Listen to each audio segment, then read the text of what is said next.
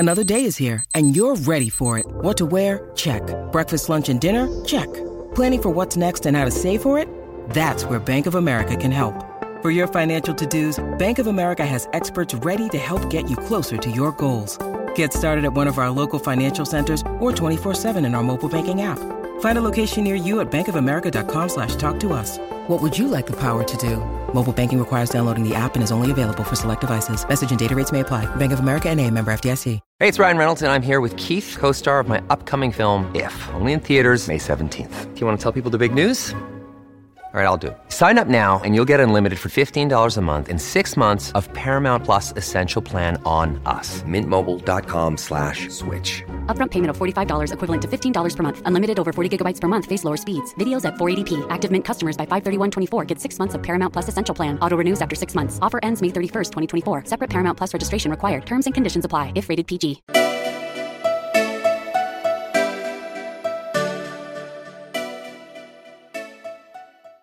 Hey y'all, welcome back to Eco Chic. This is episode 94 of the podcast about practical science and sustainability. My name is Laura Diaz. I'm pumped to have you today for another call-in episode, a Chic Chats episode. I'm really excited. These are my favorite kinds of episodes to put together because I like to hear from you. I want to know how you're feeling. I want to know what your experiences are, and I want to hear your take on the sustainability conversation. And if you've been listening to the podcast for a little while, you might remember this sentiment that I always like to share before a call-in episode, that podcasts are inherently a very intimate medium. You're getting to know my voice and my mannerisms, and in some cases, my opinions. And it's sometimes hard to imagine that there is a community behind this show. There are more people listening than you and myself. So I think it's a lot of fun to be able to put these collections together because it's a great way to see that we have a lot of shared experiences and a lot of new perspectives that might be bringing some ideas to light in your life. And I also really like to think of this podcast as not my show. I want it to be just as much yours as it is mine. So these call-in episodes are really special to me, and they're my favorite kinds of episodes to put together. And with that, today's is a little different from other Chic Chats episodes that we've done in the past. Typically, we have 4 or 5 callers, and everyone is contributing to some central conversation or some central theme. So, for example, the last call-in episode we did, which was episode 88, I believe, I'll link it in the show notes if you want to go back and listen. It was a really, really good one. We spoke to 6 different people across different industries about their careers and how it relates to environmentalism. So, when we talk about corporate sustainability, or we talk about nonprofit work, or we talk about PR, there are a lot of people who experience these careers in ways that really align with their values when it comes to environmentalism and sustainability. That was a really cool episode to add some perspective to maybe your career search or your better understanding of all the different roles that you may have in this environmental movement. We've done a call-in episode about dating. We've done a call-in episode about experiences abroad and how different countries interact with the environmental movement and sustainability. All really awesome episodes where people have been able to give their experiences and their perspectives, like I mentioned. So today's episode is a little bit different because I originally set out to explore this social construct, this stigma that environmentalism for some reason is maybe for women. And I've been hearing a lot about this, and I've actually received quite a few questions about this, so I thought that this would be a great conversation for us to explore as a whole. And essentially, the question is, why is sustainability and sustainable habits sometimes associated with femininity? Sometimes there are conversations around men who recycle or carry their reusable bags, and they don't want to partake in that experience because somehow it has a stigma attached to it. And I thought this was an interesting conversation to explore because it's a very social psych kind of conversation to have. I've read a little bit of research about it, but there isn't a whole lot. And I also thought this would be a really interesting topic to bring up because I have an episode on ecofeminism that came out right when the podcast first started. I want to say it's episode 28 or so, if you want to go back and listen to that, about 2 years ago. And for some reason, that's an episode that I always get feedback on. I hear people going back and listening to it pretty often. Ecofeminism is essentially a concept, I believe it's more rooted in philosophy, and it's typically just written about in academia, but ecofeminism is this concept that we equate Mother Earth with feminism in general, and that's why maybe some people don't care so much about Mother Earth. Perhaps the oftentimes lower status of women in our societies is equated with a lesser regard to the environment. So that's just a really brief summary. I hope I didn't butcher anything, but it's a really interesting concept if you're interested in exploring it. And I think that today's conversation pairs nicely with that concept. We're looking at men or people who identify as male and exploring the concept that maybe they're not participating in sustainable habits because they don't want to be stigmatized in any way. So I want to first emphasize that this is a very opinion-based, big picture philosophy type episode. I'm not out to completely rewrite any sort of thesis out there on why it is that men sometimes don't want to participate in these sustainable habits. However, I do want to emphasize that this is a conversation that's happening a lot in friend groups, whether it's between you and your circle, you and your significant other. People are having a hard time talking about environmentalism and sustainable habits with certain men in their lives. So if this is a conversation that may be helpful to you, feel free to put on this episode in the background of whatever it is that you're experiencing. And I hope that this gives you a little bit of perspective. So I'm speaking with two men today. And if you remember, I just mentioned we typically speak with 4 or 5 different callers on these call-in episodes. However, these were 2 really in-depth conversations that I felt stood a lot of ground on their own. And I felt like they did really, really well together in conjunction. I really enjoyed both of these conversations for different reasons. So first, we're going to hear from Ryan. Ryan is someone I've never met before, and he actually saw on social media a post that I made asking for people to call in for this particular episode. And Ryan has a really thorough understanding or a really thorough idea of what he believes is behind this stigma. And I liked his conversation very much because it read very much like a thesis. He's clearly spent a lot of time thinking and forming these ideas, and I think that he explains them in a very eloquent way.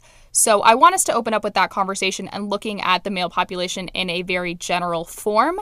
And then afterwards, we are speaking with my friend CJ, who you've heard from twice on this podcast, actually.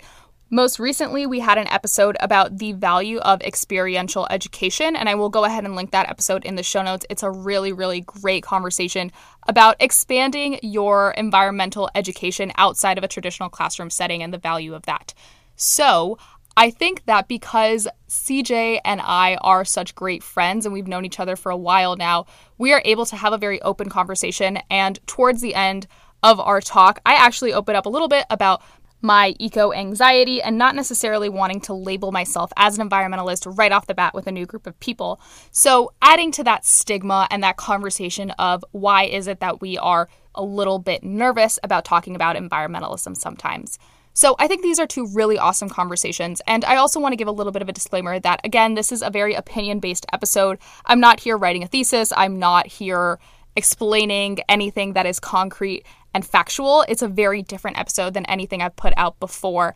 And I really hope you take it with a grain of salt. I do have a little bit of a fear that I'm not presenting things in a politically correct way, even though I try to.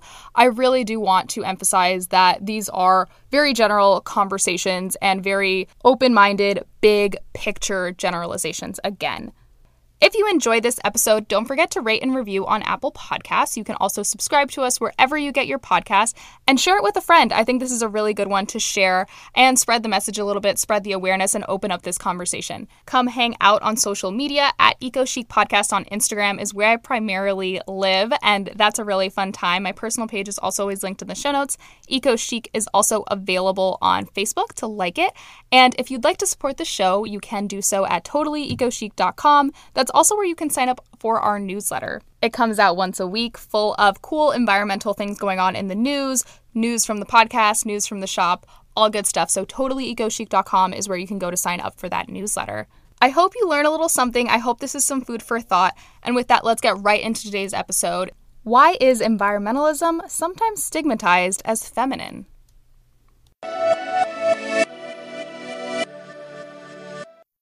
Ryan, before we get started, let me know your age and where you're calling in from.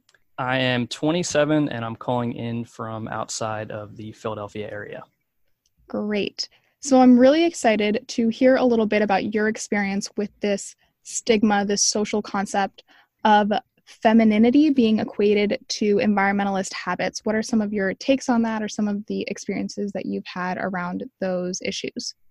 Sure. So I guess kind of to preface, I would say that I'm definitely a pretty strong environmentalist. And as I'm sure you can tell from my voice, I am male.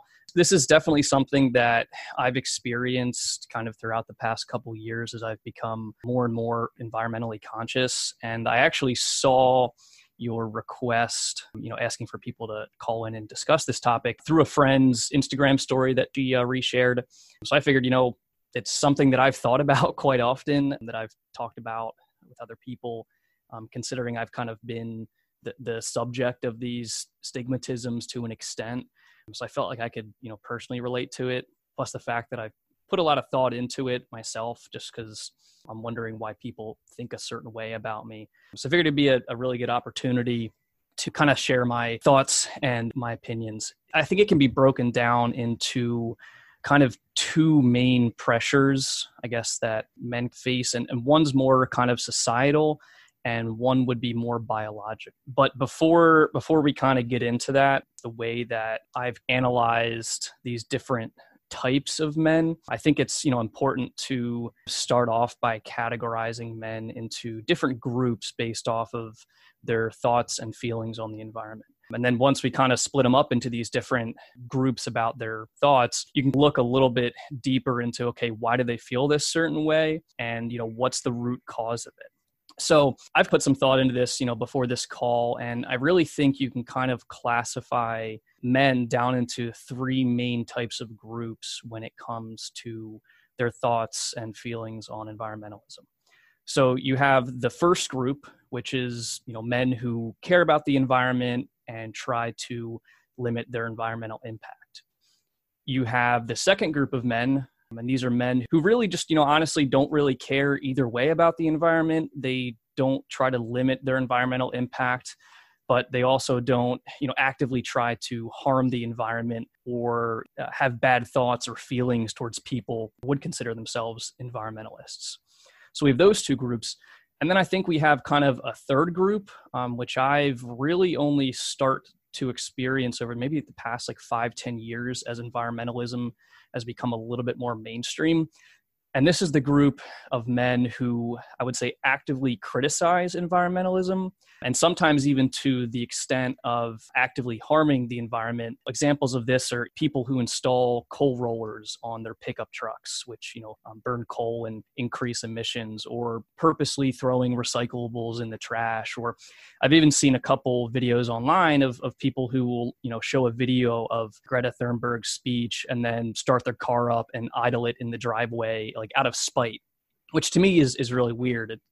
They're almost trying to go above and beyond and show that it's not that they don't care about the environment. They're literally trying to harm it even more so than they would, just going about their normal daily lives. To kind of recap, we have group one, which are men who care about environmentalism. We have group two, men who are relatively indifferent to environmentalism.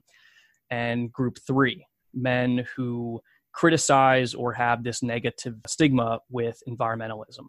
Looking at that first group, men who care about environmentalism, I don't really think there's a negative stigma associated among men who care about environmentalism, amongst each other, since, they all kind of think the same. So it's not like someone who cares about the environment is going to think negatively about someone who also cares about the environment. So we can kind of, I guess, ignore group one to an extent. I think among group two and group three is where you'll tend to find people who associate environmentalism with femininity. I would definitely say more so in that group three, those men who actively criticize environmentalism and feel like they have to go above and beyond to prove that they don't care about the environment. Looking a little bit at group two, and then we can go into group three a little bit later. Men who are relatively indifferent to environmentalism. Not all of them, I would say, would associate environmentalism with femininity. I would say, maybe some of them do. I've experienced that, a little bit.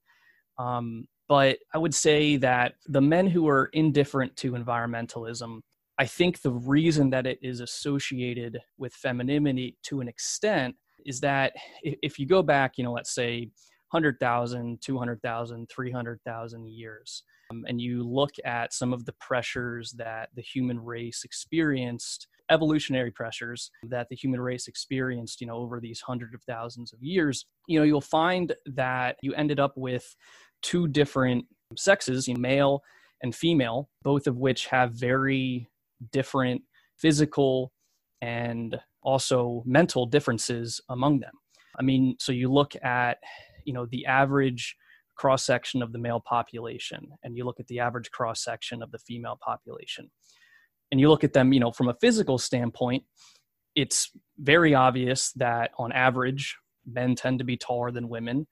And on average, men tend to also be physically stronger than women when it comes to lifting heavy objects. And, are there women that are taller than men? Yes, definitely. And are there women that are stronger than men? Definitely. I can guarantee I've met some in my life that are stronger than I am myself. But when you look at the averages, what I'm saying is men tend to be a little bit stronger.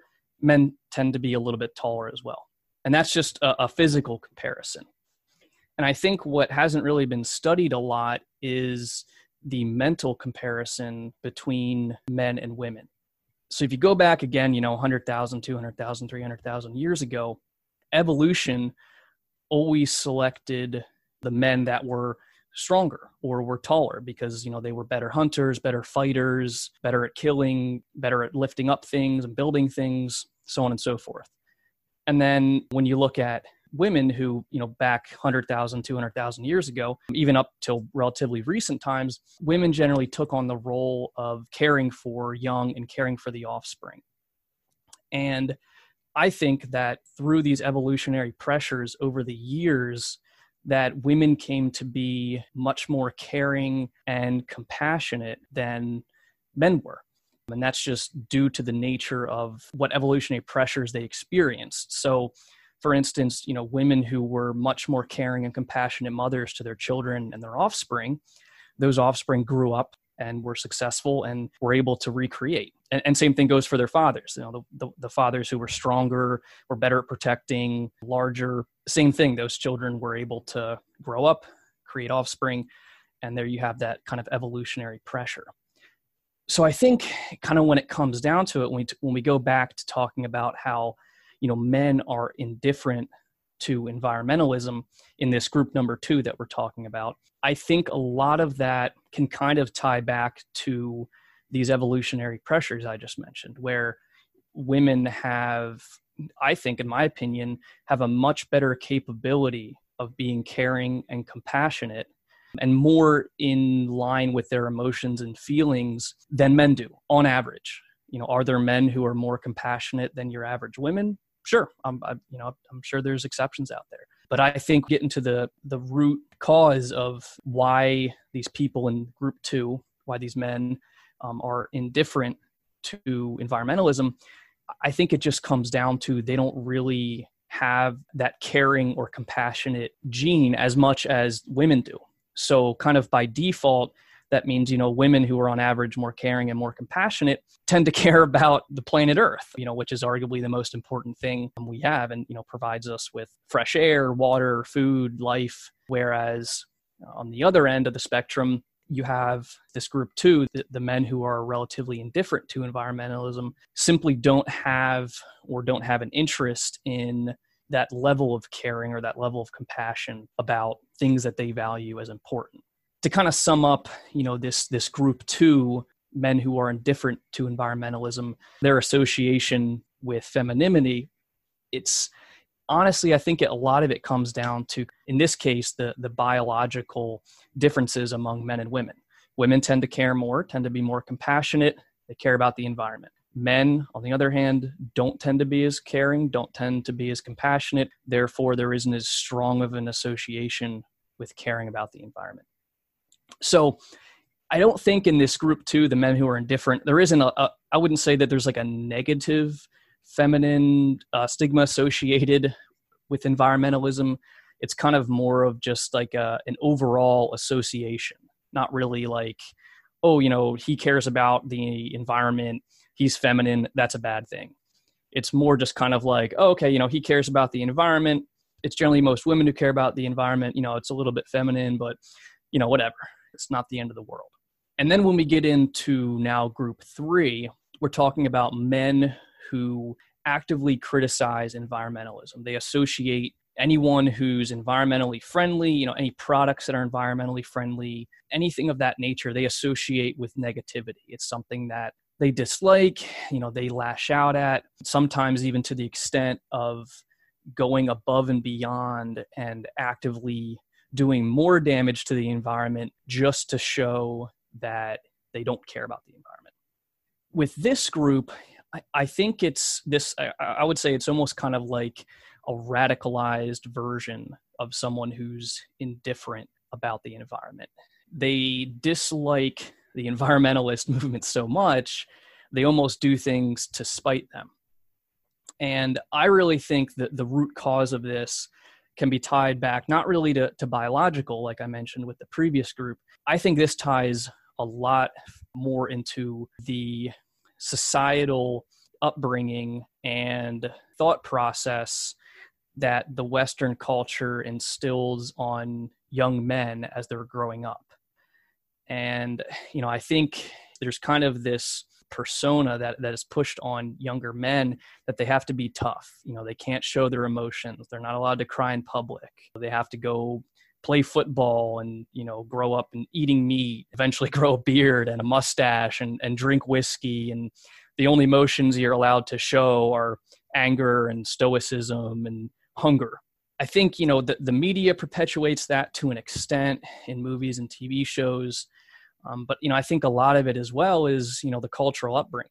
I mean, you look at different cultures, it's a lot more welcome to show emotion and, hold hands with other men in public if you're friends. Whereas in the US, that's very, very shunned thing to do. Men are taught from a young age to hide their emotions, and any emotion, whether that's sadness or even happiness or compassion. You just kind of are taught to be this stoic man that knows everything but doesn't show it.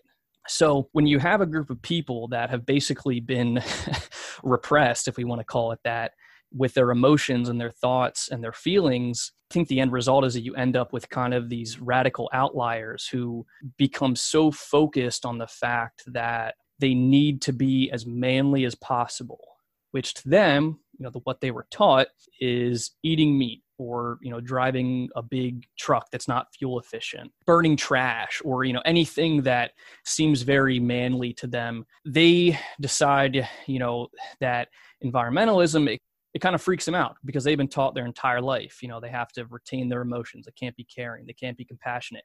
And they see these other men walking around being caring and compassionate environmentalists. And I'm sure that they feel confused or they feel like something's not right because they were taught something totally different growing up their entire life. And they probably start to become scared that someone's going to look at them and think they're not manly. So they decide to kind of one up the person next to them and, be extra super manly, whatever that consists of for them, installing a coal roller on their truck or filming your car idling in the driveway to spite the environmentalists.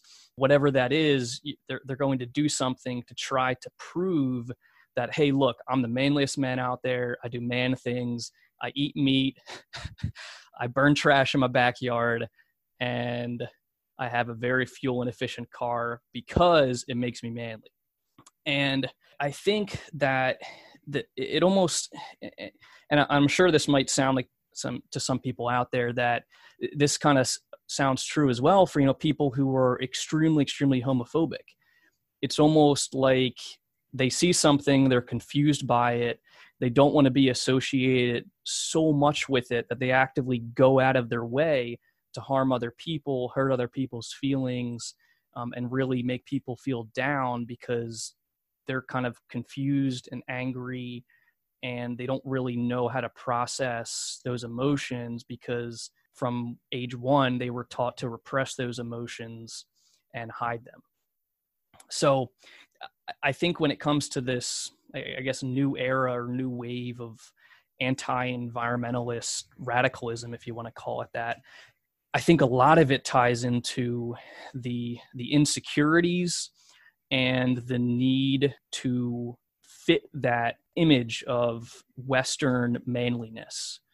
I think there is, maybe a little bit of biological play as well in it, knowing that, showing that you care about something, showing that it's, you're compassionate, might be viewed as a weakness or something associated with, feminism. But I really do think that the majority of this group three, this men who actively criticize environmentalism, really ties into kind of the societal upbringing of men not wanting to show emotion and not being able to show emotion. That's pretty much my ideas summed up. And, to kind of recap, the men who are indifferent to environmentalism, I think that ties back into the biological evolutionary pressures that men faced were different than women. And the result is that on average, men aren't as compassionate or caring as women. So that kind of sums up group number two. And then to sum up group number three are the men who, actively criticize environmentalism and are associated with negativity. I think this really ties into societal pressures that, we've created over the past 100, 200 years, that men, can't show emotion, can't express their feelings, can't express care or compassion. And then they decide to basically lash out and prove that, they're as manly as a man can be. In doing that, end up actively harming the environment to prove that they're men and they don't care about things that are associated with feminism. So that's pretty much my thoughts. Sorry for running on for, I don't know, what was that, 10, 15 minutes or so. Yeah, that was great. Honestly, you have such a well-organized idea of this concept of this stigma. And I almost don't want to ask you anything else because I feel like that read so well. Like it was like a TED Talk. Like I feel like I learned a lot from you because you gave a lot of really good food for thought and a lot of really good generalizations. I really appreciated that you spoke about men and women as, average compilations as opposed to saying all men or all women. Sure. Yeah. I also think it's really interesting that you can think about some of these groups of men as suppressed groups, as people who have not had the ability over time to talk about compassion and to talk about their feelings. And it's also a really interesting parallel that you gave about people who are extremely homophobic. And a lot of times environmentalism is something that's really new to people, and it's something that does challenge people's values. And I think that you have a really good, well-rounded understanding of how it can do that to different kinds of people. Like there's not really one answer. Yeah. Yep. Yeah. It's, I think it's just a culmination of, many different pressures, whether they're biological, whether they're, societal. It's hard to tell the exact answer, but I mean, I think from what I've seen, I would agree that there definitely is from men a negative stigma associated with environmentalism. I can say, that's just, one sample size. That's just me. But from other people that I've heard, I think that, they've experienced the same things. I guess my adventure or progress into environmentalism kind of started off slow. I'm an electrical engineer, so I was messing around with solar panels. I was like, oh, this is cool. Solar energy is kind of neat. And then, it's kind of like one thing led to another. I started, trying to drive, more fuel efficient. Then I looked into, okay, how much CO2 emissions am I emitting when I'm driving to work, when I'm flying on planes for work? Maybe I should offset that. And then, one thing led to another. And then I'm looking up, CO2 emissions for the average serving of beef and pork and, cheese versus, more a vegan-based diet. And I guess for any of the men out there who are listening who have, experienced this negative stigma, or not even necessarily negative stigma, more of just, let's say people tend to associate you as being feminine or anything. I would say that I've cut people out of my life who have shared those negative thoughts with me and really want to judge me on what I eat or, how I drive my car or if I offset my carbon footprint for my flights. And you'd think that things like that wouldn't really bother people, but I think that this is such a hot topic that people feel very emotional with it. And I guess just my advice is to try to surround yourself with like-minded people. And, if that means cutting out someone who's super toxic or super negative to, something that you enjoy and you find passion in, then, don't be afraid to cut that person out. It's, it's part of growing up and part of figuring out who you are.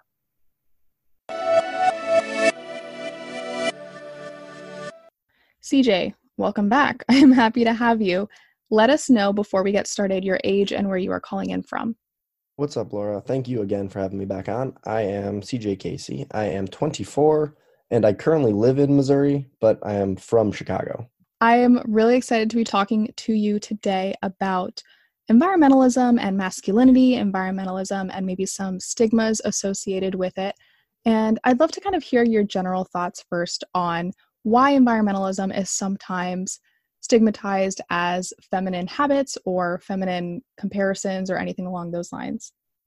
Yeah, and I think you have the perfect person on the other line of this call, being me, because I think I'm probably one of the most manliest dudes ever. I'm a big sports guy and all this. I'm saying this all tongue in cheek. You can't really tell because it's over audio. But I, like many people growing up and through high school and through college and all that, I never thought about climate change or my impact on the world or like what my choices made and the impacts it made on me. And then I had gone to Iceland for a little bit and realized like, oh my God, this world is bigger than just me in my life. And so at that moment, my climate identity and my climedentity flipped right on its head.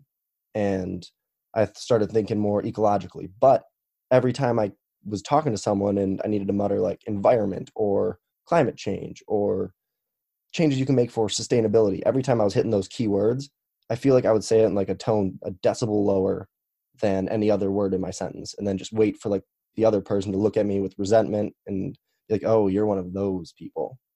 And that was, as soon as I saw that, it didn't really sink into me until probably maybe like a couple months ago even. Like, so this was a year of this going on that I was like, why was I getting these feelings? And it came back to the fact of, am I stigmatizing myself to where I shouldn't concern myself with the environment or with environmentalism because I'm a male? And that's where the whole stigma started like unfolding in my head. That's a really thorough understanding of how you came to terms with it. And I would love to hear a little bit more about what this stigma looks like in your life, maybe like among your friends or in your circles, and how you kind of have circled this conversation about like bringing this stigma to life and coming to terms with the idea that we are all kind of stigmatizing climate change as a feminine issue or something that maybe we shouldn't be talking about too loudly in our circles or something along those lines. What does this look like amongst your friend groups, like in real life?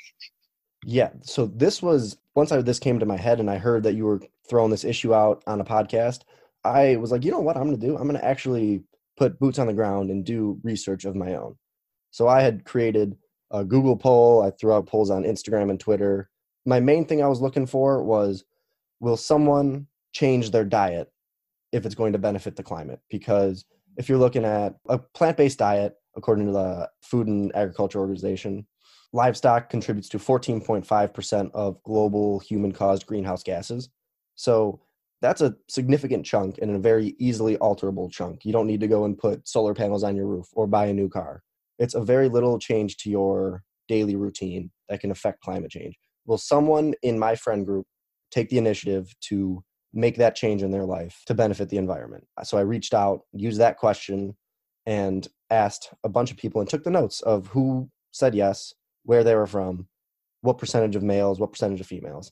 And as it turned out, the total yeses for this entire question, that they would change their diet, they would give up meat and dairy for 1 day a week. That's it, just 1 day. The total people that said yes were 74% of those people. And of those 74, I broke it down into male and female. 57% of females said they would. 43% were males and said they would. So the female majority there kind of presented the idea that, okay, so I could see that more females are willing to give up meat than males in this group, because it was basically pretty even when I split it apart. But looking at the other end, is where I really like a light went off in my head. So the 26% that said that they would not give up meat at all, that was broken down. And if you broke that down, 80% of that total no population was male.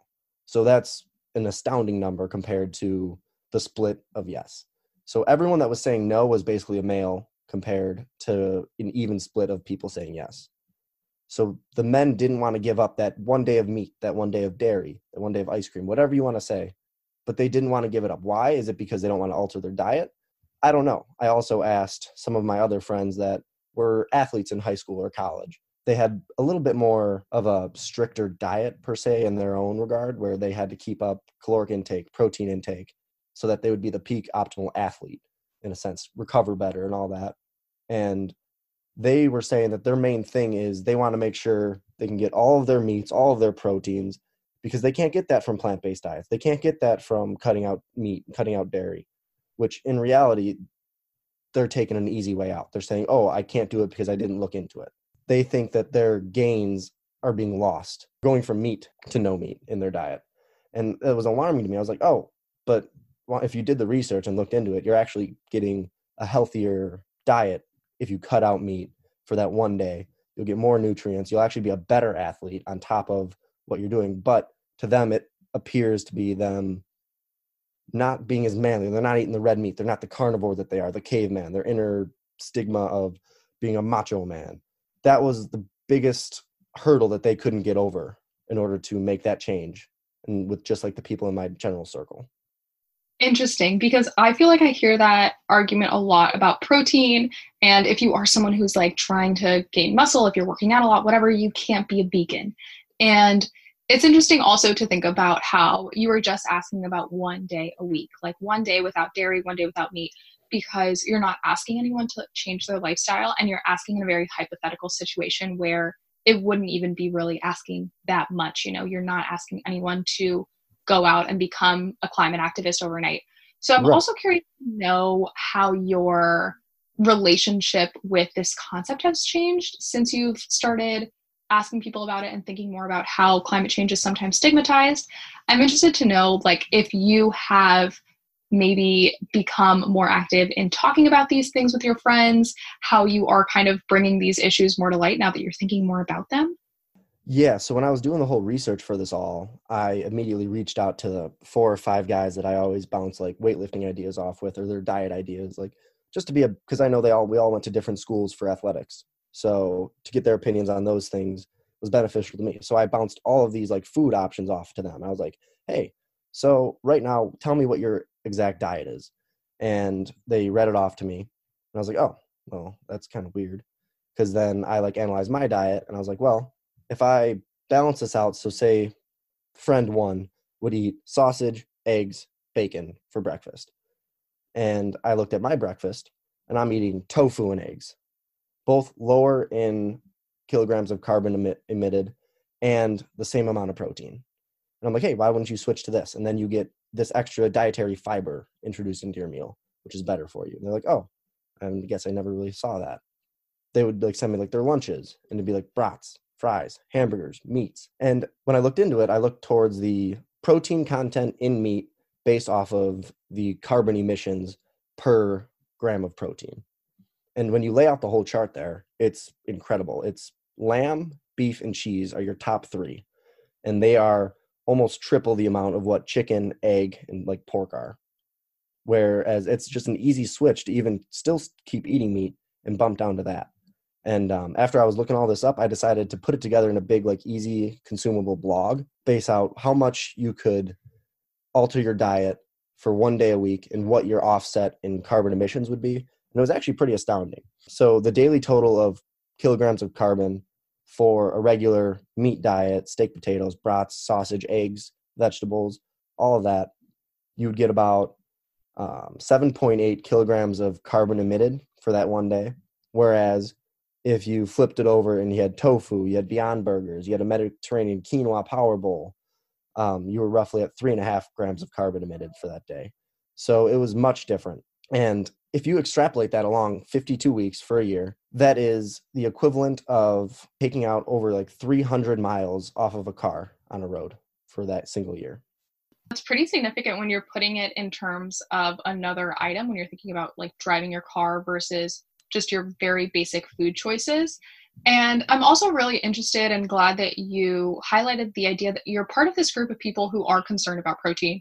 You're part of this friend group who is trying to build muscle and go to the gym and do all of these like macho man things. And I'm interested to know also like where you see this going in the future. Like how can we start talking to people about climate change and the necessity to maybe switch their diets a little bit, or the necessity to talk about environmental concerns more openly? How are we going to accomplish these things? Have you thought about that at all? Yes and no. So my main thing that I led into when I would tell them about like this diet, I was like, listen, I'm not here to preach to you. I'm not here to shove a diet down your throat. I'm just presenting you with my facts. You're still making your same life choices. Am I going to resent you for your life choices? No. Do I think you should be making the different life choices? Yes. And I feel like that's the way we need to approach any type of climate conversation. Is you need to do it as it needs to be your change. It can't be me infecting you with that change. Because like any of these fad diets, anyway, if you start out with a fad diet, you're going to hit it hard for a week or two and you're like, and fall back into your regular habits. It's got to be a change that comes from within. And all you can really do is present the facts to people and see what they say. Whereas I actually got some feedback from one of my buddies. He was up there on like one of the extreme diets that I had seen out of anyone. And after I showed him all of this info, he ended up watching Game Changers on Netflix, which Arnold Schwarzenegger and I can't think of the other people that are on it, but they laid out like what a complete vegan diet would be for an athlete and how much better they became as athletes. He did that. He immediately flipped his diet to a plant-based diet just because he was presented with these facts. He's like, oh, well, it's actually a real thing. You just need to be able to convey it to people in a way that doesn't seem like you're forcing them. Make it their idea, incept them in a way. Yeah, that's a good way to look at it, because I feel like I hear that a lot with climate conversations in general, when you want people to kind of come to terms with the fact that climate change is a real issue that we're facing, that we do have to really overhaul our economy and our communities and things like that. When you present climate information in a way that's really relatable to people, then they start to care, and then they start to see it at a perspective that makes a difference to them and their habits. And I guess looking at climate and diet, and looking at climate and just how we're stigmatizing certain genders caring more about climate, or climate being a feminine or a masculine issue, whatever it may be, you have to make it in a way that's super digestible. And looking at people like Arnold Schwarzenegger maybe, or someone in your life who's already doing it, is a really easy way to start modeling your habits a little bit more. So I think that's a really good idea, just putting people in the right mindset to accept these things. And I think that kind of, you're totally right. It's the way that we have to talk about all environmental conversations. So I guess closing off, I'm interested to know if there's any other points that we haven't touched on that you are interested in sharing. Yeah, I actually have a few more points. So I don't know if people listened to our last episode we had together, but we met each other on the CSAY trip into Chicago. It was a sustainability initiative to revamp West Lawndale. I went and reached out to the two programs that I had done that were very similar. So SIZE and the Green Program, which was an experiential trip to Iceland to learn about the environment and everything like that. And I reached out to them to get their gender data from those places to see, you know what, what's the breakdown here? Does my friend group translate and correlate to the greater good, to everyone studying climate change? And I was actually completely surprised by this, because when you look at the environmental world, or the people involved in environmentalism, it is damn near split evenly. So the Green Program, it's broken down where women going on the trip are going on at a 56% rate, men are 44%. You look at SIZE, and it's male is 54, female 46. So there's more men doing the SIZE program than females. So it's very around middle for those. But when it comes to internal groups and people outside of the environmental realm, it's more split. So I thought that was super interesting. I don't know if you have anything you want to like throw into that. Yeah, that's interesting. That kind of makes me want to conduct my own surveys just in my friend groups and on social media and things like that, because I feel like I don't bring these conversations up that often in real life. Sometimes it's because I think so much about climate change and environmental issues that I feel like other people in my life don't want to talk about it as much as I do. So I don't really have these conversations that often. And I do automatically assume sometimes when I'm meeting someone new, when I'm in a friend group, people will just kind of accept environmental habits like skipping a straw, or no one's going to question me if I'm ordering a vegan meal. But I also don't want to be super upfront about it. I don't want to have a conversation about bringing my own metal straw or why I want to ask for my meal without cheese or something like that. Like, Right. I'm also someone who doesn't actively want to talk about my environmental concerns in real life because I feel like sometimes maybe it's like I have a little bit of anxiety. Like, I just don't want to bring up any conversations that are going to create conflict. Right. No, So I completely agree with that. yeah, so I automatically assume that other people don't want to talk about climate change. And I automatically assume that other people will just kind of do whatever is best for them in their situation. And it's not always what I would choose. But again, like I don't want to feel like I'm ever preaching to someone or pushing my, environmental agenda down anyone's throat. So I feel like it's also just tricky to have these conversations regardless of who you're speaking with in general. I never know if it's the right situation to bring it up with a new group of people. I would mirror out everything that you just had to say. I think that you hit the nail on the head with that. I also have another little stat here. One stat I kind of looked into regarding your overall arching theme of like fragile masculinity around climate change. It was based on what you had brought up earlier, Laura, the hunter-gatherer, or how gender roles had been assigned since like the beginning of time. Look at male and female employment over time right now. So full-time males are employed at a 87.6% clip, whereas females are employed at a 75.1% clip. So there's still a little discrepancy in there. It has obviously become much closer in recent ages, which is very good. I love the movement there. But you look towards that, and the men are, I don't know if you want to say that they're working more men are working. So it's not like they don't interact with going to the grocery store, shopping as much as females do, or the way that females are perceived to do. They're the ones that are going to the store and shopping for the kids, shopping for the family, and they can make more of those choices, whereas the men don't have as much of an input on it. And when you bring it to light, when you bring climate change to light, inject that broad blanket over all of these life choices and all the way that the gender has been assigned, it's like, oh, well, she'll take care of that. That's her problem. I don't have to worry about this. And I feel that has been a wall that needs to get broken through, a barrier that needs to get pushed past. I'm glad you brought that up because that makes a lot of sense now that you're kind of laying it out in that way, that the roles in a household also have a lot to do with how people are perceiving their own environmental action or environmental necessity to act, essentially. And I hadn't really thought about it in that light to an extent.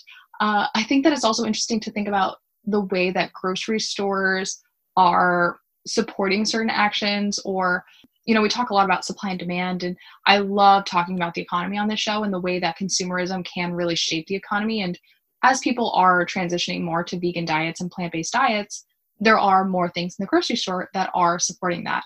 And at the end of the day, like, who's making that choice and who is really pushing for those brands to come out with more products? Like, a lot of the time it is women. A lot of the time it is the women that are shopping for households, the women who are making the decisions for their entire families. So it's also interesting to think how much influence a woman can have on her family, on her friend group, on just the people in her immediate circle that she's interacting with on a day-to-day basis. So I feel like that's also really encouraging in a sense that you don't necessarily have to change everyone's mind. But if there's like 3 or 4 people that you are not responsible for, but even people that you live with, your roommates, whatever, that's enough. And like, that works and that matters as well. Right. Because you tell one of them something, and I guess what? They just spread it to 1 or 2 more people. And it's just a slow trickle down that nothing's going to change overnight. But small changes daily impact greatly when exponentially expanded. That was a mouthful, but I get it. You get it. I guess my one thing that I would kind of throw upon like the male population like myself, it actually blew my mind when I looked into all the people that adopted vegan diets or vegetarian diets, all the stars, the athletes, the movie stars that were adopting these guys like Casey Affleck, Russell Brand, Woody Harrelson, Maurice Jones-Drew, Liam Hemsworth, Zac Efron, Joaquin Phoenix, and Leonardo DiCaprio. He's one of the front runners of all this. He, in his speech when he won his award for The Revenant. I don't know award shows, but whatever award show that was. But it was more eye-opening that all of these elite athletes and elite humans were adopted this lifestyle, but it's thrown to the side. No one ever talks about it. And I don't know why. And I don't know why there's such a stigma here. And I think that it is our duty to break that stigma. And we need to be more men-environmentally friendly instead of just environmentally friendly.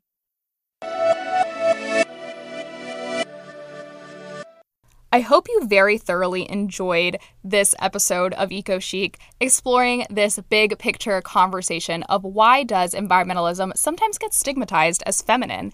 I'm really excited to hear your thoughts and your feedback. Don't forget to rate and review. And with that, thank you so much for listening, and I'll talk to you really soon. Bye.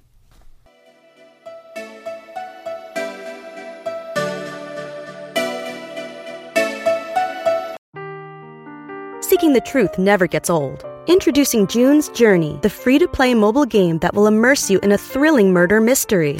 Join June Parker as she uncovers hidden objects and clues to solve her sister's death in a beautifully illustrated world set in the Roaring '20s. With new chapters added every week, the excitement never ends. Download June's Journey now on your Android or iOS device, or play on PC through Facebook Games.